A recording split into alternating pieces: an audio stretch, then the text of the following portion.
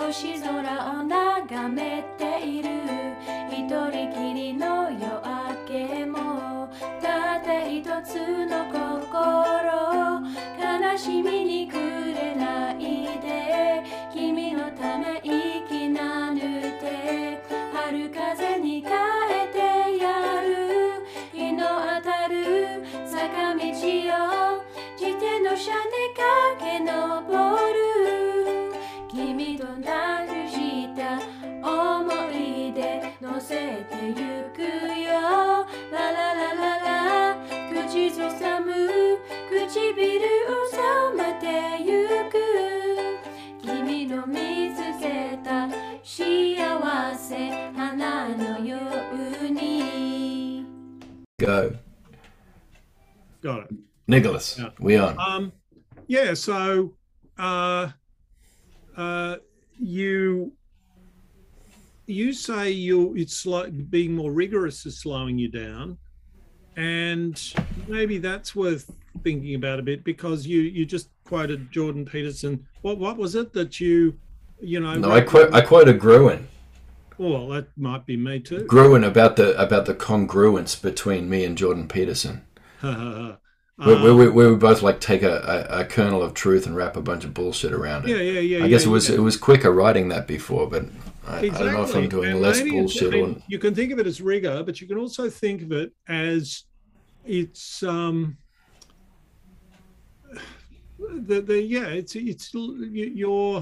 you've got less to say because you're saying more of what is yours to say as opposed to what's in the ether. And there's an awful lot of bullshit in the ether. That's true. And bullshit is easy. And it's easier to break shit than make shit. Yeah. That's the second law of thermodynamics right there. Yeah. But that's just physics. That's right. I've got a 3-year-old autistic son. I know how this works. You know. Oh, okay. He just wrecks shit. We built the Enlightenment. I mean, it was autistics who built the Enlightenment. So reflect. I tell you, that was a bunch of that was a bunch of autistics. Oh, it's true. Like sitting in hot rooms drinking cider, like fucking without and it was like about a year since their last bath. Those guys. Well, I remember talking to a friend of mine who is autistic.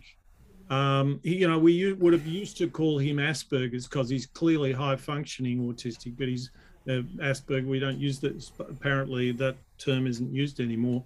And anyway, he was telling me what a huge fan he was of Machiavelli, and it suddenly hit me. Of course, I mean Machiavelli is such a mysterious character because after hundreds of years of these flattering prince books where they say, "Oh, great prince, you will do great mercies to your population," he says, "Look, you've got to be cruel to be kind. You've got to be a tough old bastard. You've got to be prepared to create mayhem if you want to, if you need to." And it just seems to me that a normal person couldn't have made such a radical and what looks like to us just an easily commonsensical break if they weren't off the charts. Yeah.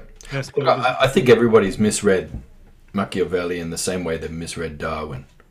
So you're talking to a blackfellow now who's read Il Principe in the original goddamn text language. Yeah. Oh, you've read it in Italian. Yeah. Epic. Yeah, I studied that at school. Not school. What's that? Yeah, undergrad. So you did Italian. What? I learned Italian in my first year of uni, especially like specifically to be able to read Dante and Machiavelli. Oh, cool. Yeah, but I had to learn Florentine to be able to read Dante. Right. Like, which was, I don't know, that was tricky. Yeah. Took me a few months. It was really hard. I'll bet. Yeah, but mostly I just wanted to be able to show off to for the whole reason why males do stuff, anything in the first place. Anyway, females do stuff too, but it's often. Anyway, people have misread Machiavelli. Yeah.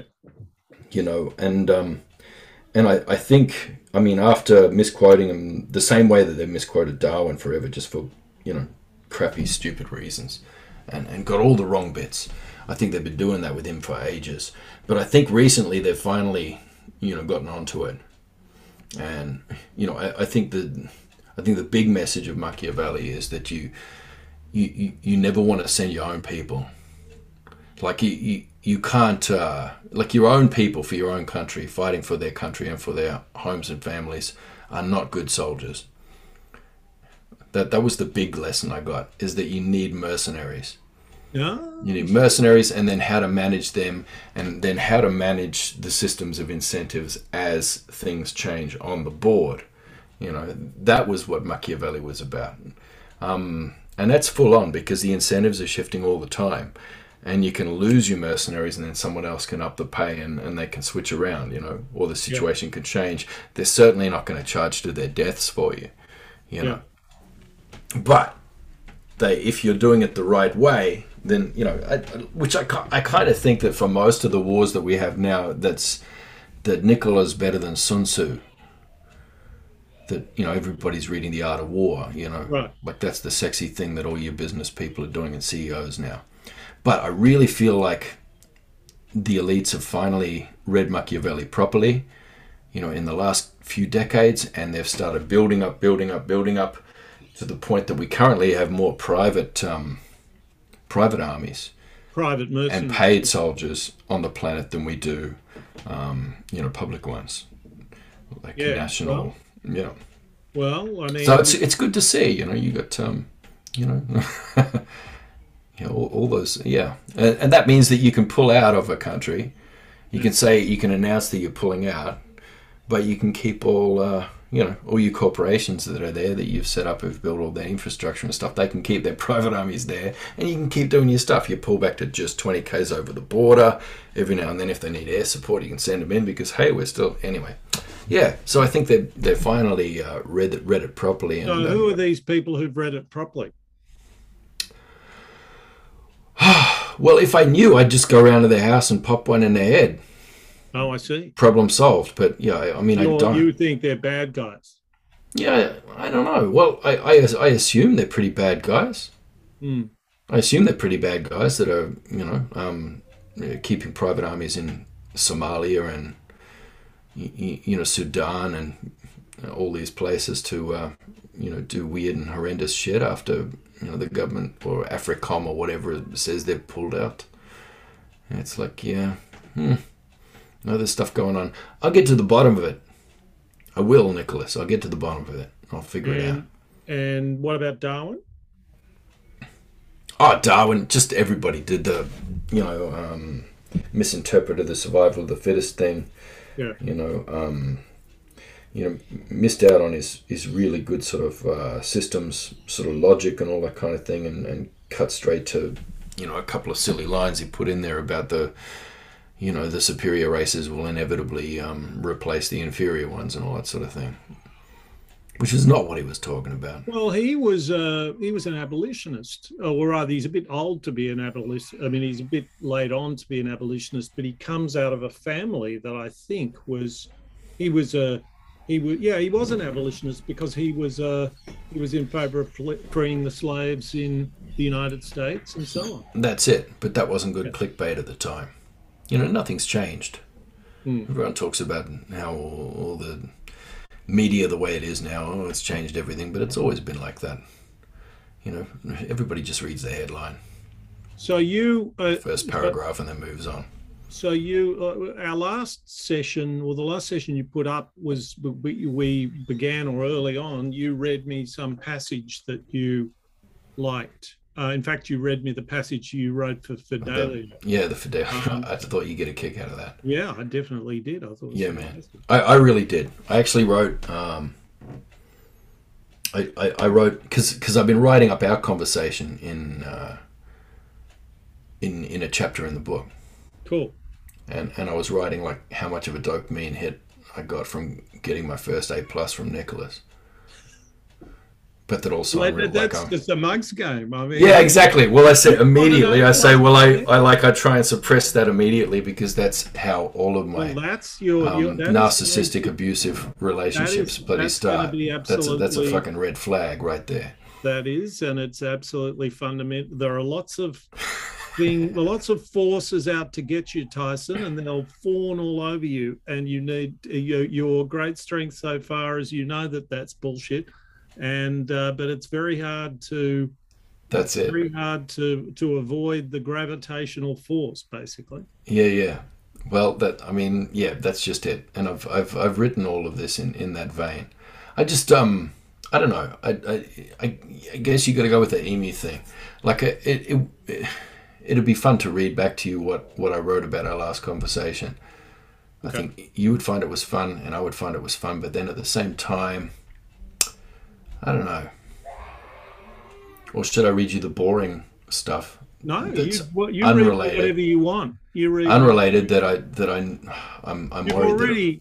I'm concerned that my thinking's no good on a couple of things to do with economics. Oh, okay. And I keep going. I'm going to get around to that with Nicholas, but we keep having too much fun with the other stuff. Yeah. So I came up with an idea, which is that when I listened to you in Sand Talk, reading Sand Talk, which I think is fabulous to listen to it as opposed to read it. But when I listen to it, I think your subject is really psychology. All right. I think the way in which you introduce your audience to the cross-cultural space that you occupy is you are thinking of psychology, and you are thinking of and this is a way in which the Aboriginal culture that you introduce your readers and your listeners to is immediately accessible, and not via the noble savage narrative. It escapes the gravitational force. I guess if I'm Black Jordan Peterson, then yeah, that'll do. Then that discipline will have to be my way in. Yeah. And then of course you've got to get worried about people who take your analogy of Black Jordan Peterson too literally and assume that if they don't like Jordan Peterson, they're not going to like you, and they might have to cancel you or something. But yeah, I think so. Yeah. No, I most often get sort of thrown in with like Stan Grant or something. Oh. Weirdly, it's like, he's just another black fellow like Stan Grant that white people like to read. I don't read him. He's not really proper. Anyway, yeah. So what are we up to? So I'm trying to, So I don't know. Maybe I should do. All right, I'll do the boring one. Okay. I'll do the boring one. Except that, I mean, or I could just read back to you, but it would take like 15 minutes at least. Yeah, no. Like how I've written up all of our last conversation. No, well, which I think you'll enjoy. You can send if you want input. I can just send you that. If you want input, you can send it to me. But don't if you don't want to, and you might be better not to. I don't mind. But I'm also very happy to respond about economics. But I have a bit of a thing when people say, with your economist hat on, and I think we should take our hats off. Yeah, I get you. Maybe, if you, look, I just, my feeling is that the line through, I don't know, like, wouldn't it be, it's a nice story to tell a publisher that this is the Aboriginal contribution to economics, philosophy, blah, blah, blah, blah, blah. But what if either that's not true in a general sense, or if it is true in a general sense, what if the place you're trying to find to stand and to occupy this space isn't on all these things, but is in some of them? Well, I just, unfortunately we don't have arbitrary sort of separate abstract disciplines in that way. They all kind of go together. So this one starts So this one starts with a story about a welcome to country and a smoking ceremony at a property auction that happened recently. I love that. So it's not all economics. There's a little bit of. Yeah. Okay. Well, I'm so pleased. It's just the rest of it. I'm happy with it because it's just it's good. It's about being in this really problematic milieu where things are good but they're kind of bad at the same time. But it's my I don't know. There's when I'm identifying the structural inequalities and the nature of those, there's just a couple of things around the mechanisms in the that I don't know. I know there are really valid sort of critiques of that way of looking at things that I'm kind of like, I've just been saying that too easily and too much and without any pushback for too long. And I just want to, I don't know. Okay. You want pushback? I'll give you some pushback. Well, it's just like, hey, you've got this flower that you're in love with, like throw it under the trampling hooves of Gruen and we'll see where it goes. Let's go. All right. So recently in the Melbourne suburb where I'm staying, there was a property auction. It went for over $1 million, of course, because you can't even have a humble 2-bedroom shack anymore unless you're a millionaire. The owner felt a bit strange about inheriting this capital passed down in her family from the early days of the settlement, capital she had not earned.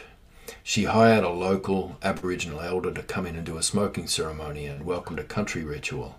I guess the smoke was to cleanse the blood off the land and settle the spirits, and the welcoming ritual was to invite new owners in to possess the land.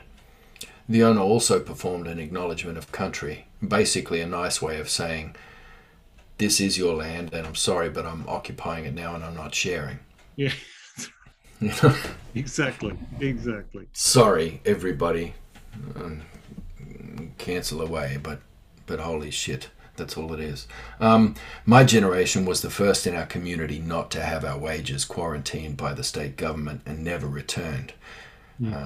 Those wages were spent, stolen wages were spent on the infrastructure of roads and electricity and bridges connecting all these land enclosures that our betters would pass on to their children and grandchildren in perpetuity. So we don't inherit any capital.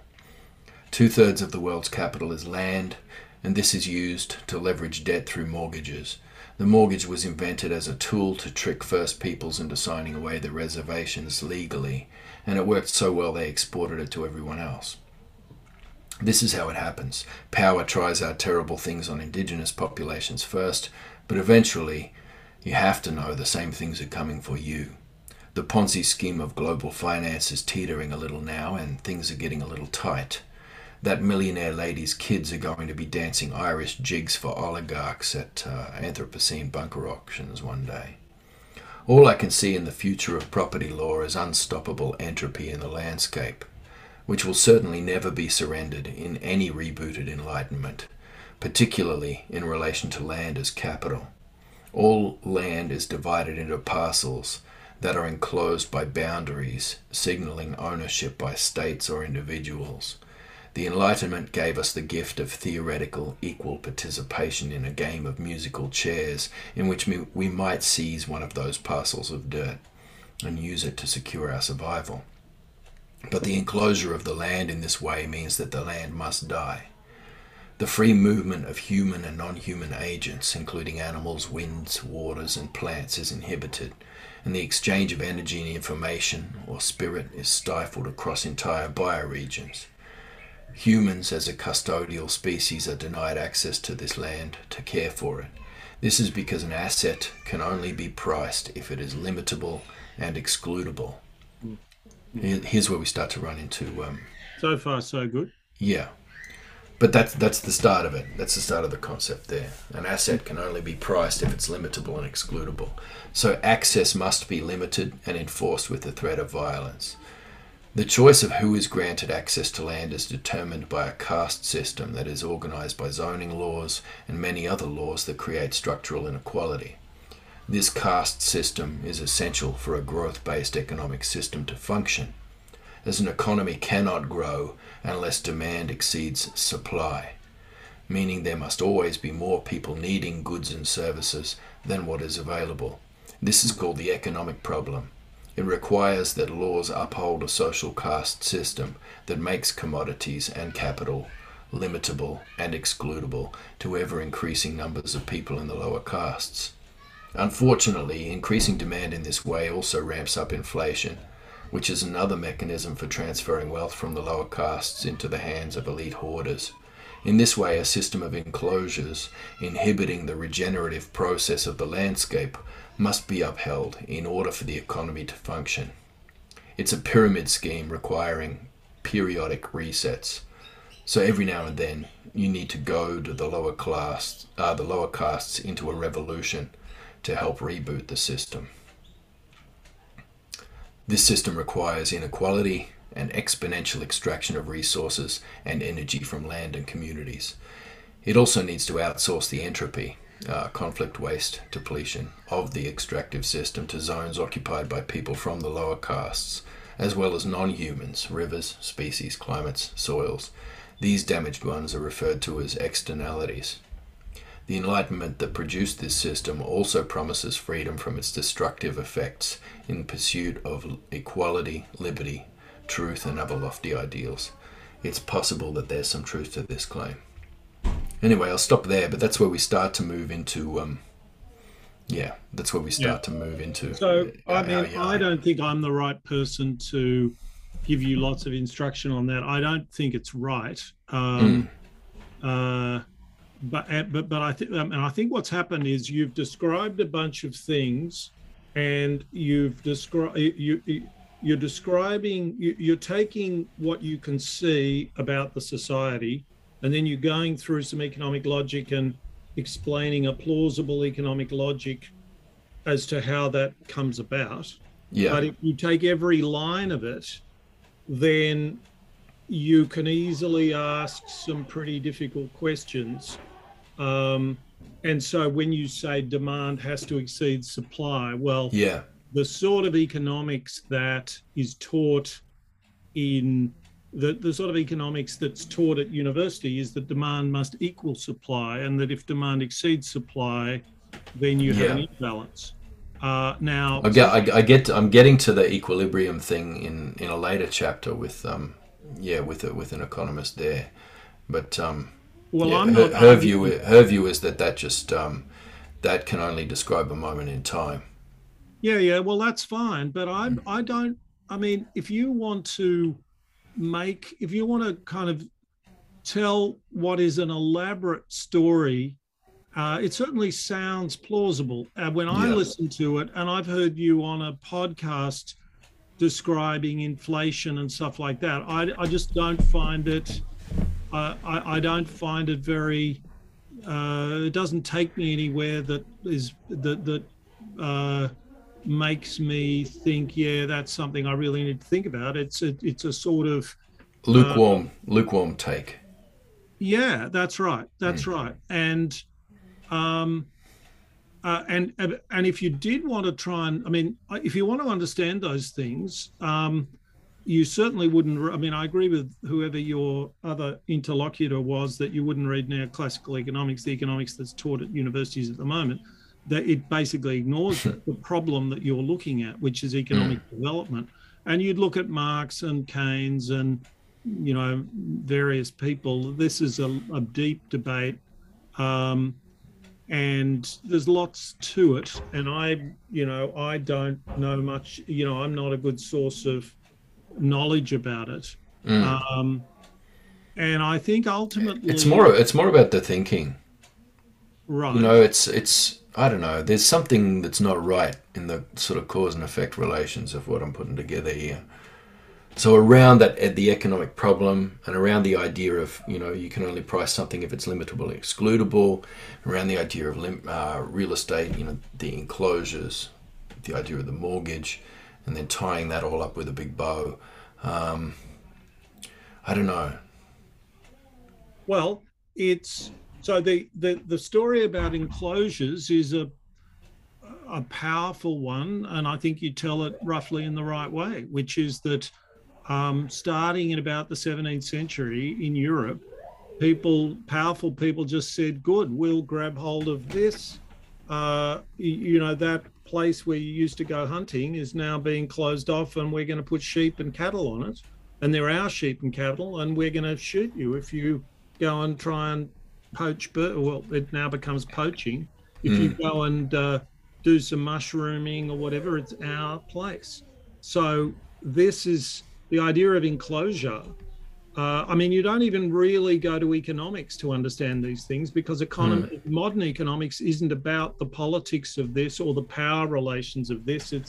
It abstracts from all that, and that's one of the reasons it's so useless. But we don't.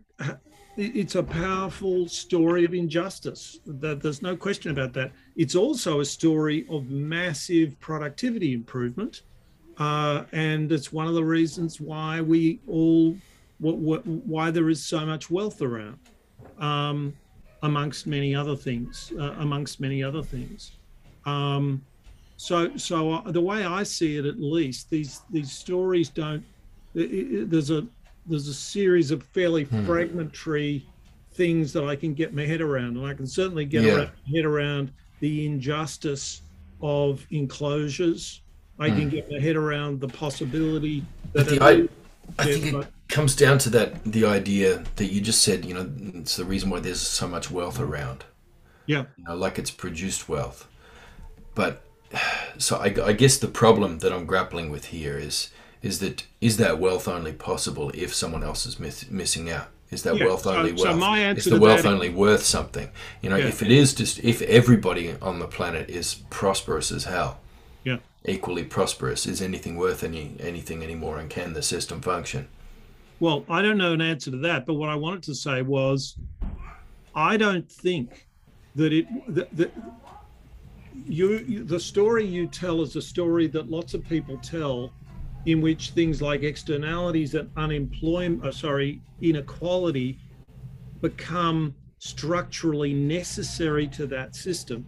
Now, certainly there's nothing in modern economics that says it's structurally necessary to that system. And I would like to hold that thought, because it makes it a much greater tragedy that at the same time as justifying these violent changes, which in some sort of sense of hindsight, most people would support in hindsight because it underpins their living standards. Some people missed out, and I don't think there's nothing economically necessary about that, and that's a greater tragedy than it's a different tragedy. So is it actually just about people's crappy attitudes? Inequality. What I'm seeking here is just a structural reason for the inequality. That it's not about people are just shitty to each other. But maybe it's about people are actually pretty damn good to each other in their natural state. But there is some flaw in the structure of this system, and I keep coming back to the economic problem for that, and the fact of things only being, you can only price something if it's limitable and excludable. I keep coming back to that. So limitable, I think that's right.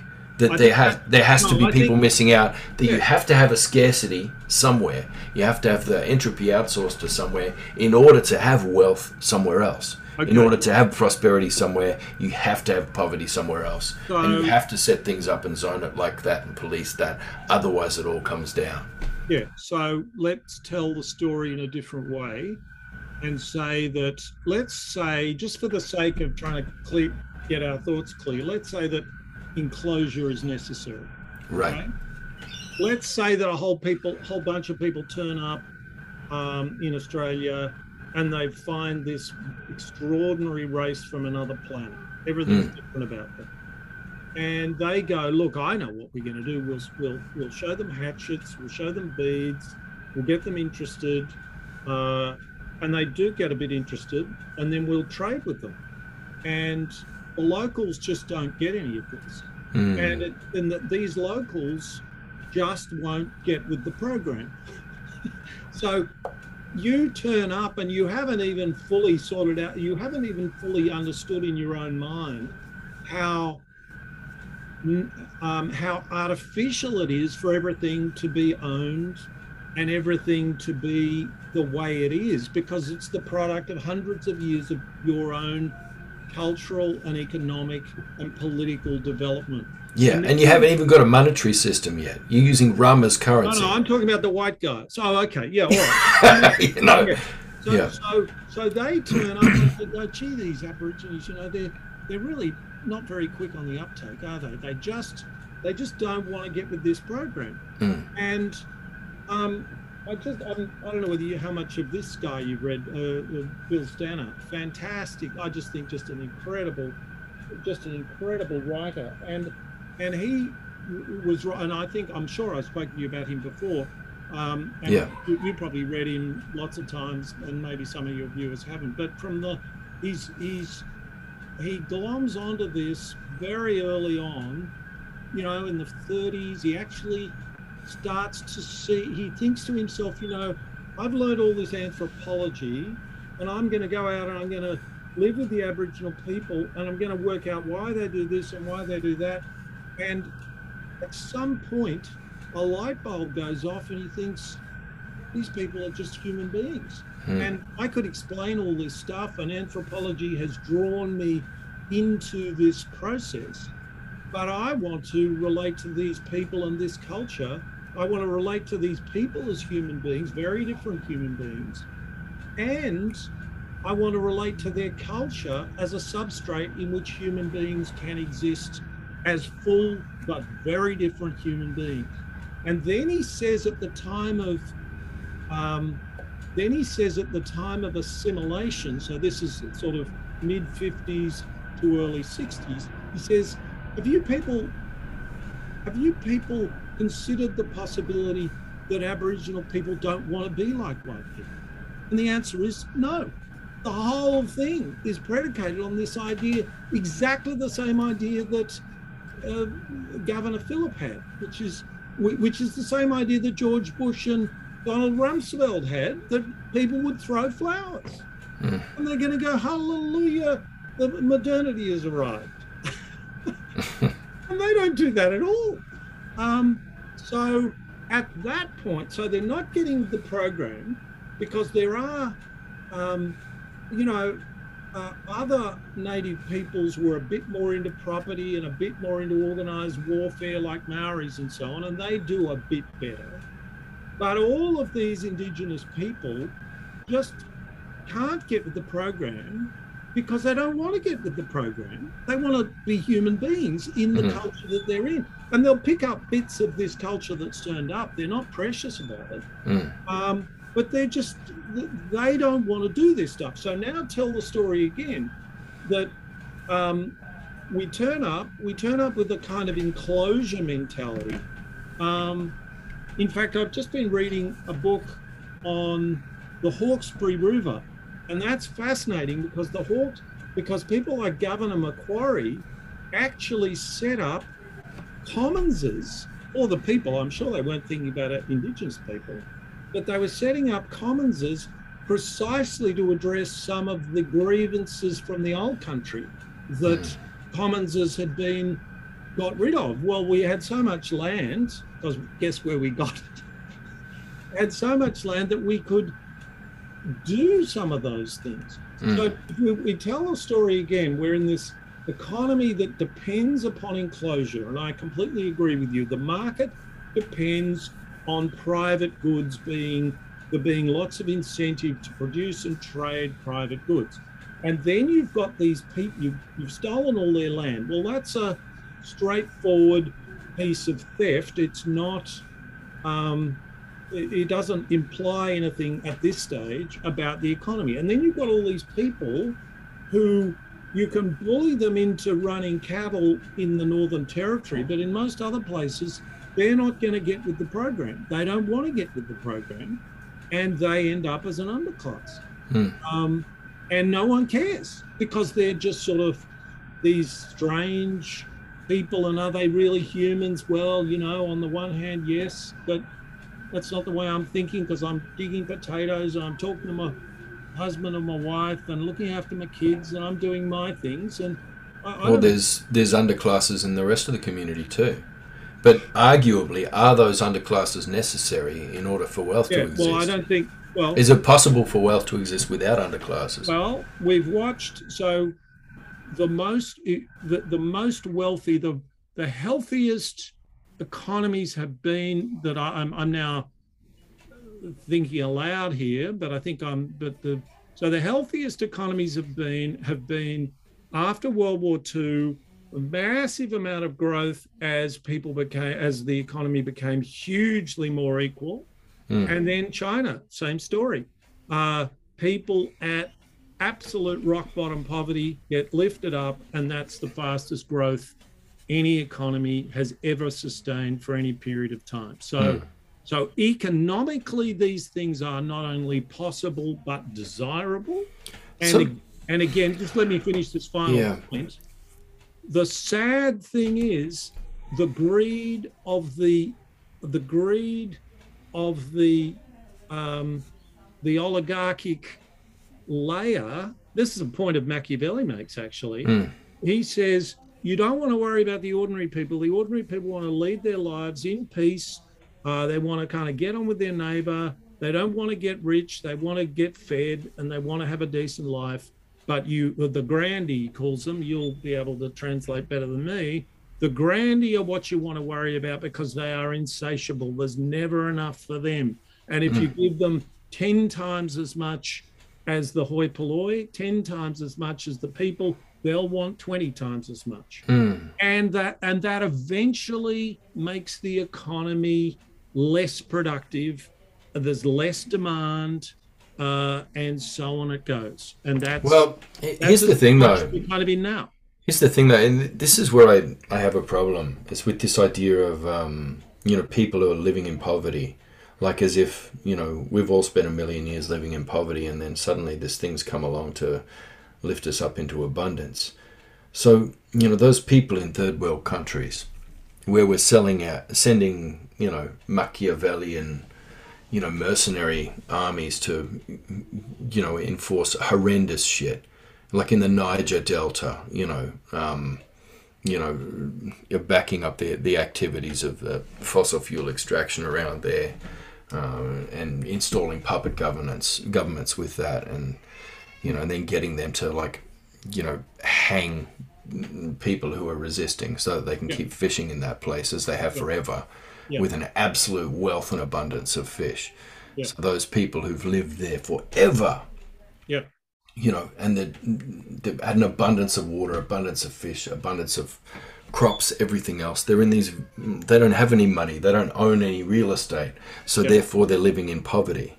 And it's like, well, we got to help these people by destroying all of that, building a whole heap of infrastructure for extraction, and creating, cities where they can have jobs, and then gradually lift them out of this poverty, this ancient poverty that they're mired in. Some fella in India who's, he's been drawing water from the same well for hundreds of generations and running the same animals there and caring for that ecosystem in a village, which is a hub for a whole heap of, what they call subsistence agriculture, because somehow it's existing. It's not even existence, it's subsistence, because you're not producing a surplus to grow your wealth. You've got people who have been living in complete abundance there forever.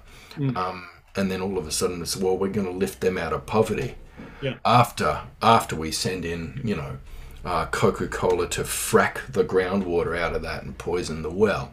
It's like, well, these poor people, we have to offer them education. We have to offer them, so that they can learn how to, how to be like move us. into these cities and how to be like us. Move out of that valley where you're building that big, massive dam, and and actually gradually, develop to the point where they can have some prosperity, where they can have some wealth. See, I feel like this wealth is bullshit, and I refer to it as a game of musical chairs quite deliberately, because it's a pretty boring game if there's 20 kids and 20 chairs. And you just sort of go round and round. Every now and then you stop, and everyone sits down in the chairs and has a bit of a yarn. Actually, that sounds like a really nice dance. Remember when they used to have dances? Yeah, I do. I in do. in the town halls, Nicholas. Yeah. It sounds a bit like that. But no, I mean, yeah, musical chairs, you learn it at kindergarten. You go round and round, they keep taking chairs away. And, some poor kid's going to miss out of the chair and he'll be out. Eventually, there'll be one person sitting on one throne. I feel like it's like that. Yeah, well, I think it's like And that. I'm not denying that it's like that. Machiavelli gets me there, you know? Yeah, I don't want you to go anywhere with Machiavelli. I mean, Machiavelli made some contributions to the idea of democracy. He wasn't a Democrat because nobody was a Democrat then. Yeah. But there's a guy who's written a book in about 2010 called Machiavelli and Democracy. I think like something like that. Yeah. But anyway, that's maybe a bit of a side issue. There is, I don't know whether I've talked to you about a guy who I only recently ran into. I remember him on the telly when I was a kid, a guy called Ivan Illich. So he was a Roman Catholic priest, and he was in South America during the 50s. And he described development, the big craze, where everybody was going to be raised up to the standard of the West, and flowers would, of course, be thrown because they're always thrown. Western people, once they turn up in with their shining new ideas. And he's described the problem in a way that is very similar to you, which is, and I'll take it a bit further. This isn't exactly what you said, but what I could hear, like as you were speaking, I was hearing him. And what he said is, yes, you promise these people slightly higher, maybe higher monetary income, but it's not much. And in fact, what you want to do is you want to herd them into the cities and then demoralize them quite literally because their culture is destroyed.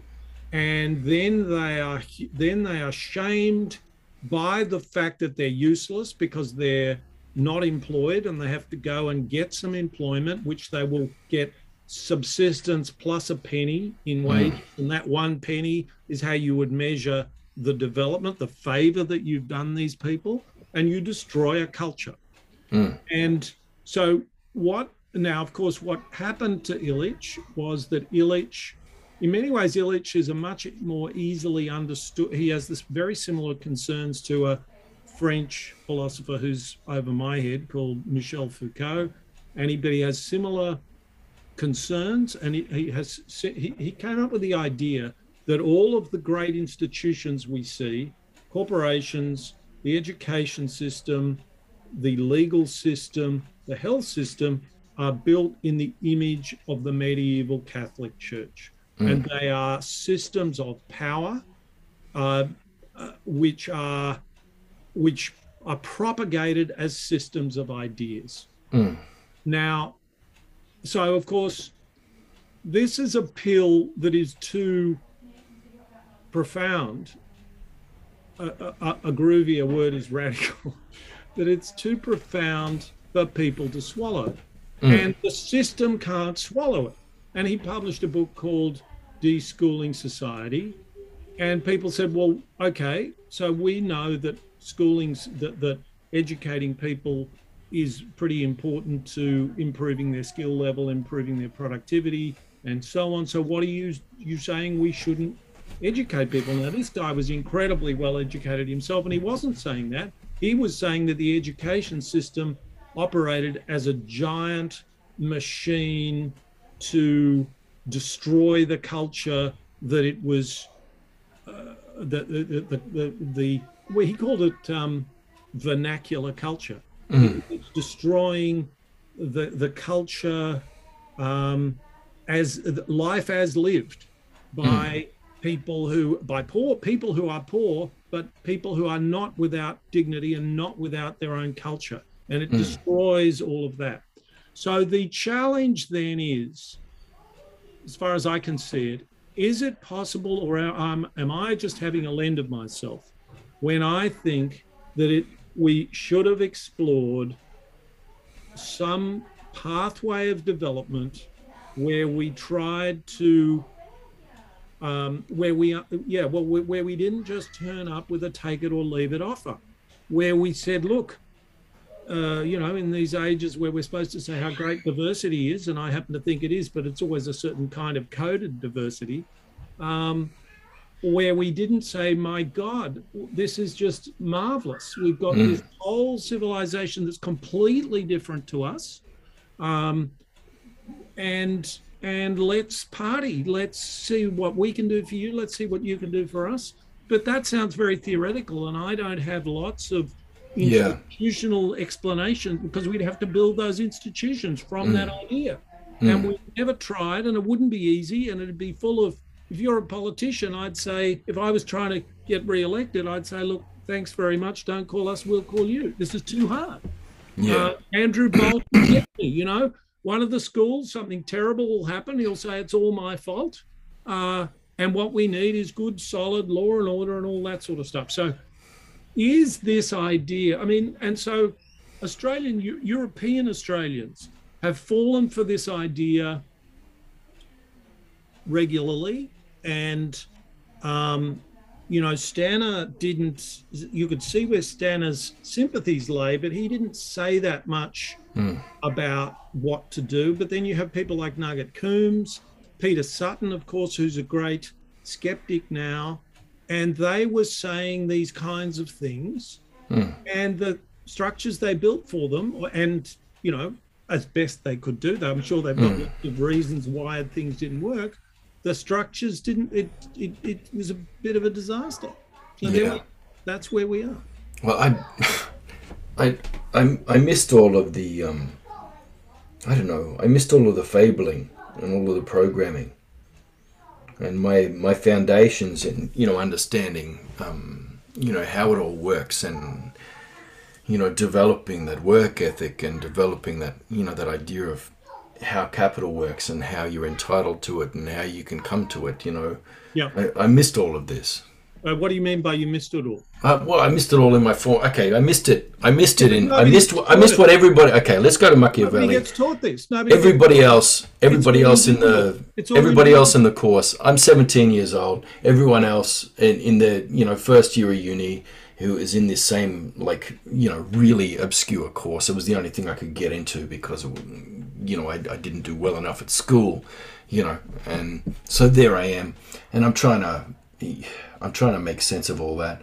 Everybody else at the end of the, you know, that they're going to do internships, you know, because they're learning Italian alongside me as well. They go and do internships at, like, you know, they get a job at the Italo Australian Club. They go and do an internship at an Italian league law firm, you know, or something like this. I couldn't do that. I was a casual labourer who was periodically homeless, and I ended up washing dishes for like $6 an hour in Italian restaurants to try and pick up the language.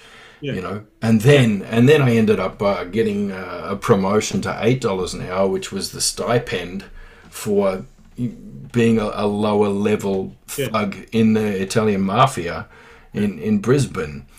You know, so I ended up, you know, going around and kicking people's doors in and stuff like that, and then you get paid this cash in hand stipend to do like a job in one of the front businesses, and then you have access to all the networks to go around and steal car phones and fence them and kick in doors and do B&Es and stuff like that, you know. So I mean, that was my summer internship when I was reading Machiavelli, and so I learned a very different. Sounds like a better internship. Well, I learned a very different sort of economy from the Calabrians.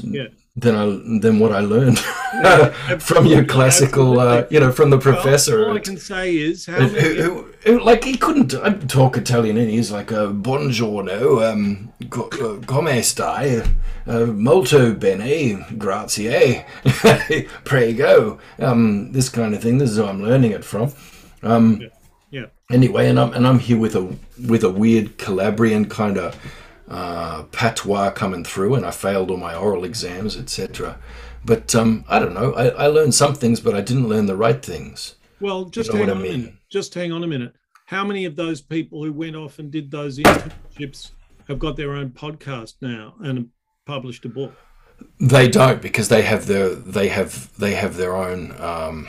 They have real estate. They have their own houses, and then they have a second house and a unit that they rent out to people and make passive income.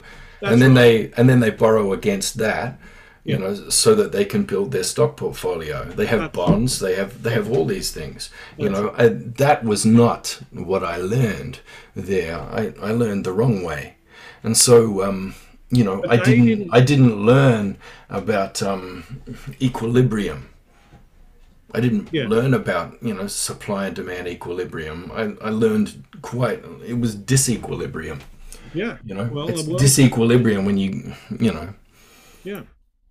You get kicked out because you get in trouble because you knock the teeth out of the youngest son of the Korean Mafia boss there, and you're not supposed to do that, and then you refuse to pay the dental bill because you can't afford it, and then you've got to run off to Alice Springs and hide for 6 months and all this sort of thing. I hope you're a fan of The Boy Who Swallowed the Universe. Is that what it's called? I was at the awards thing where he got that award, and I always meant to read it. Oh, it's cool. I think you'd enjoy it. It's a good story. It's a very good story. Yeah, I was at that one because I was there with my publishers because they were up for some other bloody award or something, and I did see him do the speech, and I thought, that sounds amazing. But there's nothing. I've got to read that. All I'm saying is, I mean, if you're appealing to certain kinds of experiential things and just the fact that life is so much easier for those guys, that's fine. But no, it's not about that. Let me finish. You've got this idea that you've missed out on some course, and there is no course. The things you're asking questions about are completely invisible in any economics course in Australia. Yeah, I've missed the logics that other people have. There are some logics there.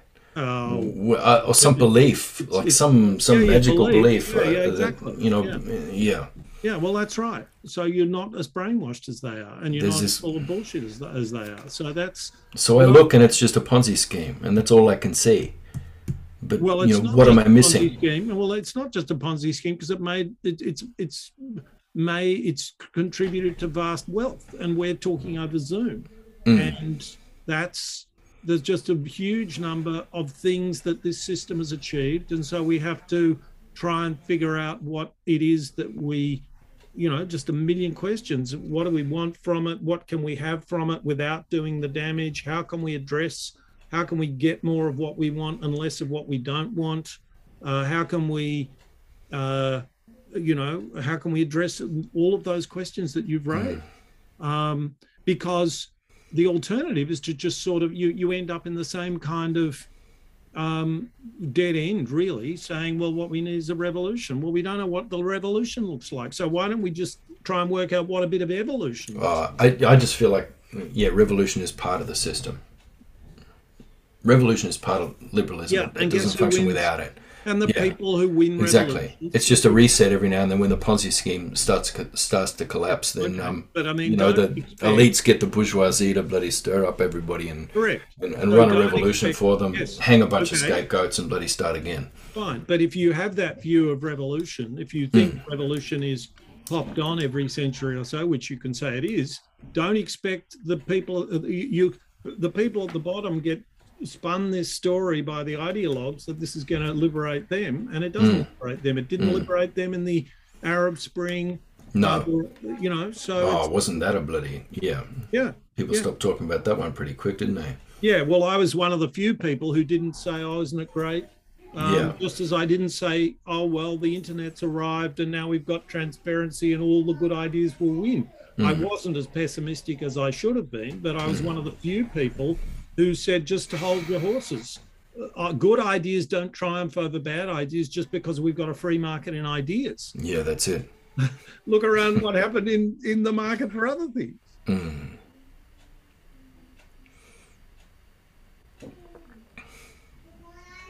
All right. I thought there would be more...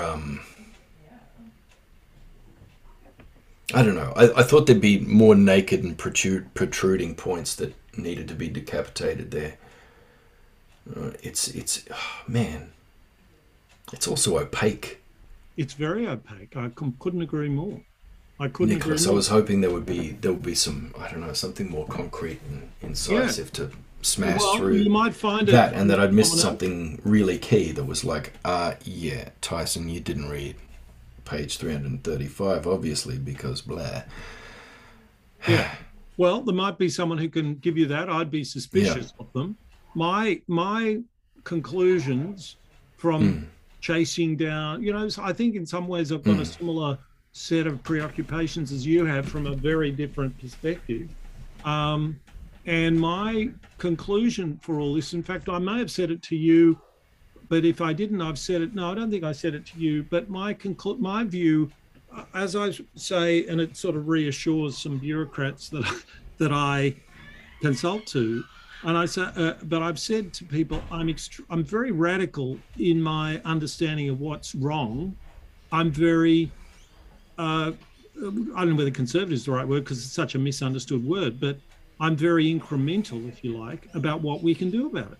Because if you're dispossessed, people aren't going to say, oh, well, now we see you're dispossessed. Here, have some power. Okay? That hasn't happened in the history of the world. Yeah. So we try. So what we have to do is have to try and understand. We have to look at the problem suspiciously, because if somebody tells me, oh, it's about competition, and if they point me to a picture of life, and then they describe the picture of life out of a textbook, I know that they haven't looked at that picture of life, and I know they don't respect that life has its own integrity and has to be we have to try to bootstrap from life, not impose ideas from life. We need to visit life with ideas, honor life, and then build from that. And that is that's an incremental process. You decide in your own life, I think I've been a bit easy on myself when I don't admit to something that I did wrong, or that I don't do the wash up, or that's a typical example.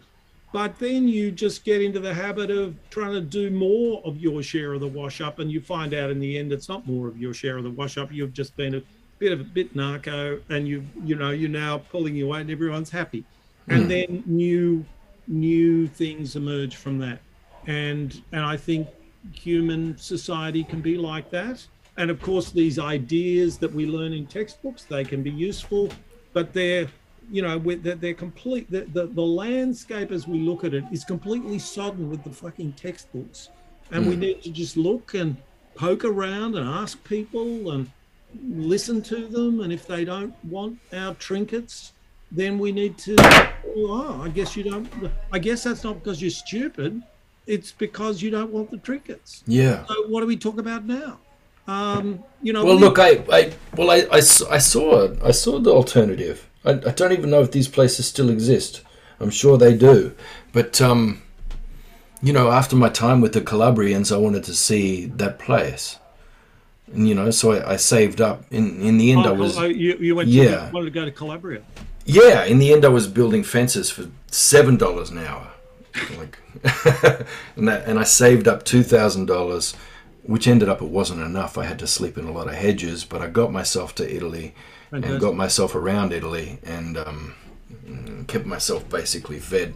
And I found that out in the countryside, people were pretty generous, and they'd help you out with a feed. Or they just, people, you could walk around and through these farms, and people would let you pick fruit, and they might even take you hunting if you hadn't had a good yarn with them, whatever. And so you've got all these good things.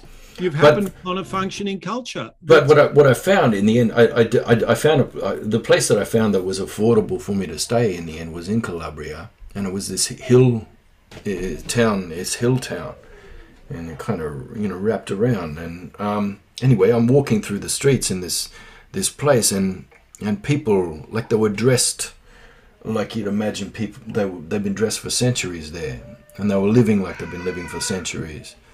And they were throwing bathwater out, and they were going to the fountain at the center of the square, and that was the spring, and they were getting water, and they were just women had these headdresses on, like they were kind of semi-veiled, and I don't know, they didn't want to talk to me much. But the place where, you know, anybody who was foreign might come and stay if they had to stay the night, because you got to be hospitable, was right up the top of the hill in the castle where the Lord used to live. Mm. And it ended up being, you know, something like $12 a night to stay there. So I pretty much had a castle to myself staying at the top of this hill. Because they didn't live there because they couldn't give a shit about the castle. Yeah, they were down the hill. They were like, you know, they were running their goats and they're growing their tomatoes and they're, you know, hunting the wild boar and smoking and making sausage and bloody, you know, making wine and just doing their thing. I don't know. They kind of seem like pretty fucking wealthy people to me. Yeah, and that castle was no longer like valuable real estate. It was worth $12 a night. Yeah. No, nobody wanted it. And I think, that's interesting. And I think you happened upon a functioning culture, and functioning cultures are like that. I think they are in Indigenous communities, and they are in Western communities as well. They have absolute abundance, complete health, and you know, well, they are free to have, you know, just amazing intellectual pursuits and you know, all kinds of things going on. You know, incredible cultural pursuits, really dense sociality, like completely happy, healthy, perfect human beings living in sustainable, perfect ways. And it's like, well, so I don't know. But they're in poverty. Well, so that's an impoverished community because their land isn't worth shit and nobody wants it. They're also they're living in they're living in a well-ordered system of social power in which the mafia are pretty important. And there's a fair bit of unhappiness that's going to radiate out of that, but certainly people know their place. And if people know their place, it can often be quite healthy for this sort of... That world's gone now. Well, that world's gone. They're all gone. It's Russians now.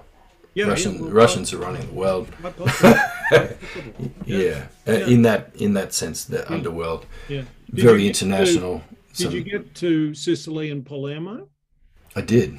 So did you go to, I might have mentioned this in our talks, did you go to Montreal, the Cathedral of Montreal, which is No, I didn't. So it's the second cathedral in Palermo, and it is a cathedral, and when you walk in, it's just perfect mosaics, all 3 layers of mosaics.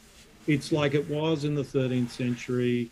The top layer is built by Greeks from Constantinople, and they've just exited Constantinople after the Great Schism. And the lettering in the top layer, these are pictures of Genesis from the Bible, and all the lettering in the mosaics is Greek. And then the next layer down, the story goes on, but the lettering is Latin, and it's by Muslims. And they're okay with all this stuff. Yeah, you've told me about this before. Yeah, I've told you before. Anyway, if you get back, go there because it's completely extraordinary. Yeah, that's what really got me. I mean, I did pass through parts of northern Italy, and you know, you have to go through the cities in order to get out to the countryside. But I didn't find much there of interest. Well, it was out in the countryside, in the places where I found people were living much as they had when they were just trying to ignore the disruptions of the Roman Empire, but pretty much just still living the same way they always have, and you know, speaking their own dialects and you know, holding on to that and just being who they are forever. That, I think that's what I admired the most about that place. And it's sort of what inspired me for coming back here. I'm like, we need that. Yeah, well, that's what we need. That indestructible, indefatigable regionalism, and that what they call paese there. That, you know, that village, that home, that center. You know, it's one of the things that I gain some satisfaction from is that the great cultural renaissances, where we get the word, of course, is from Florence and Venice and the Renaissance. and they were cities, Rinascimento.